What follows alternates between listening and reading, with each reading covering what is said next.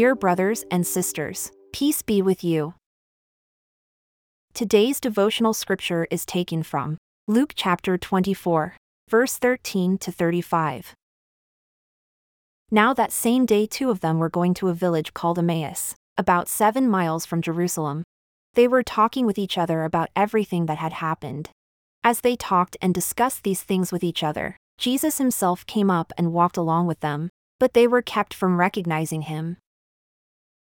He asked them, "What are you discussing together as you walk along?" They stood still, their faces downcast.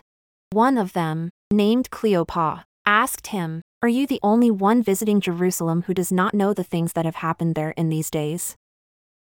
"What things?" he asked. "About Jesus of Nazareth," they replied. "He was a prophet, powerful in word and deed before God and all the people. The chief priests and our rulers handed him over to be sentenced to death, and they crucified him, but we had hoped that he was the one who was going to redeem Israel. And what is more, it is the 3rd day since all this took place.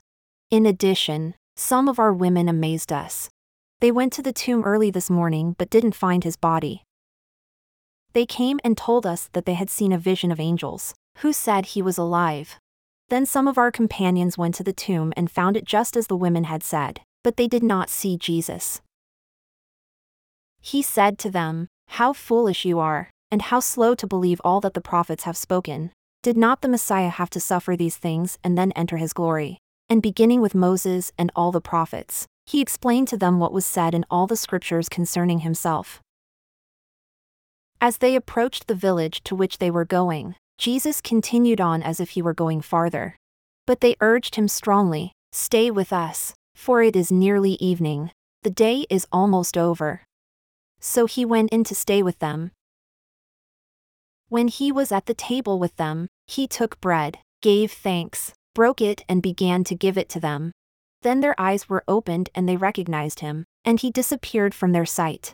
They asked each other, "Were not our hearts burning within us while he talked with us on the road and opened the scriptures to us?" They got up and returned at once to Jerusalem. There they found the 11 and those with them, assembled together and saying, "It is true, the Lord has risen and has appeared to Simon." Then the 2 told what had happened on the way, and how Jesus was recognized by them when he broke the bread. Lord Jesus, you are the living Word of God. Speak to us and make us new. Amen.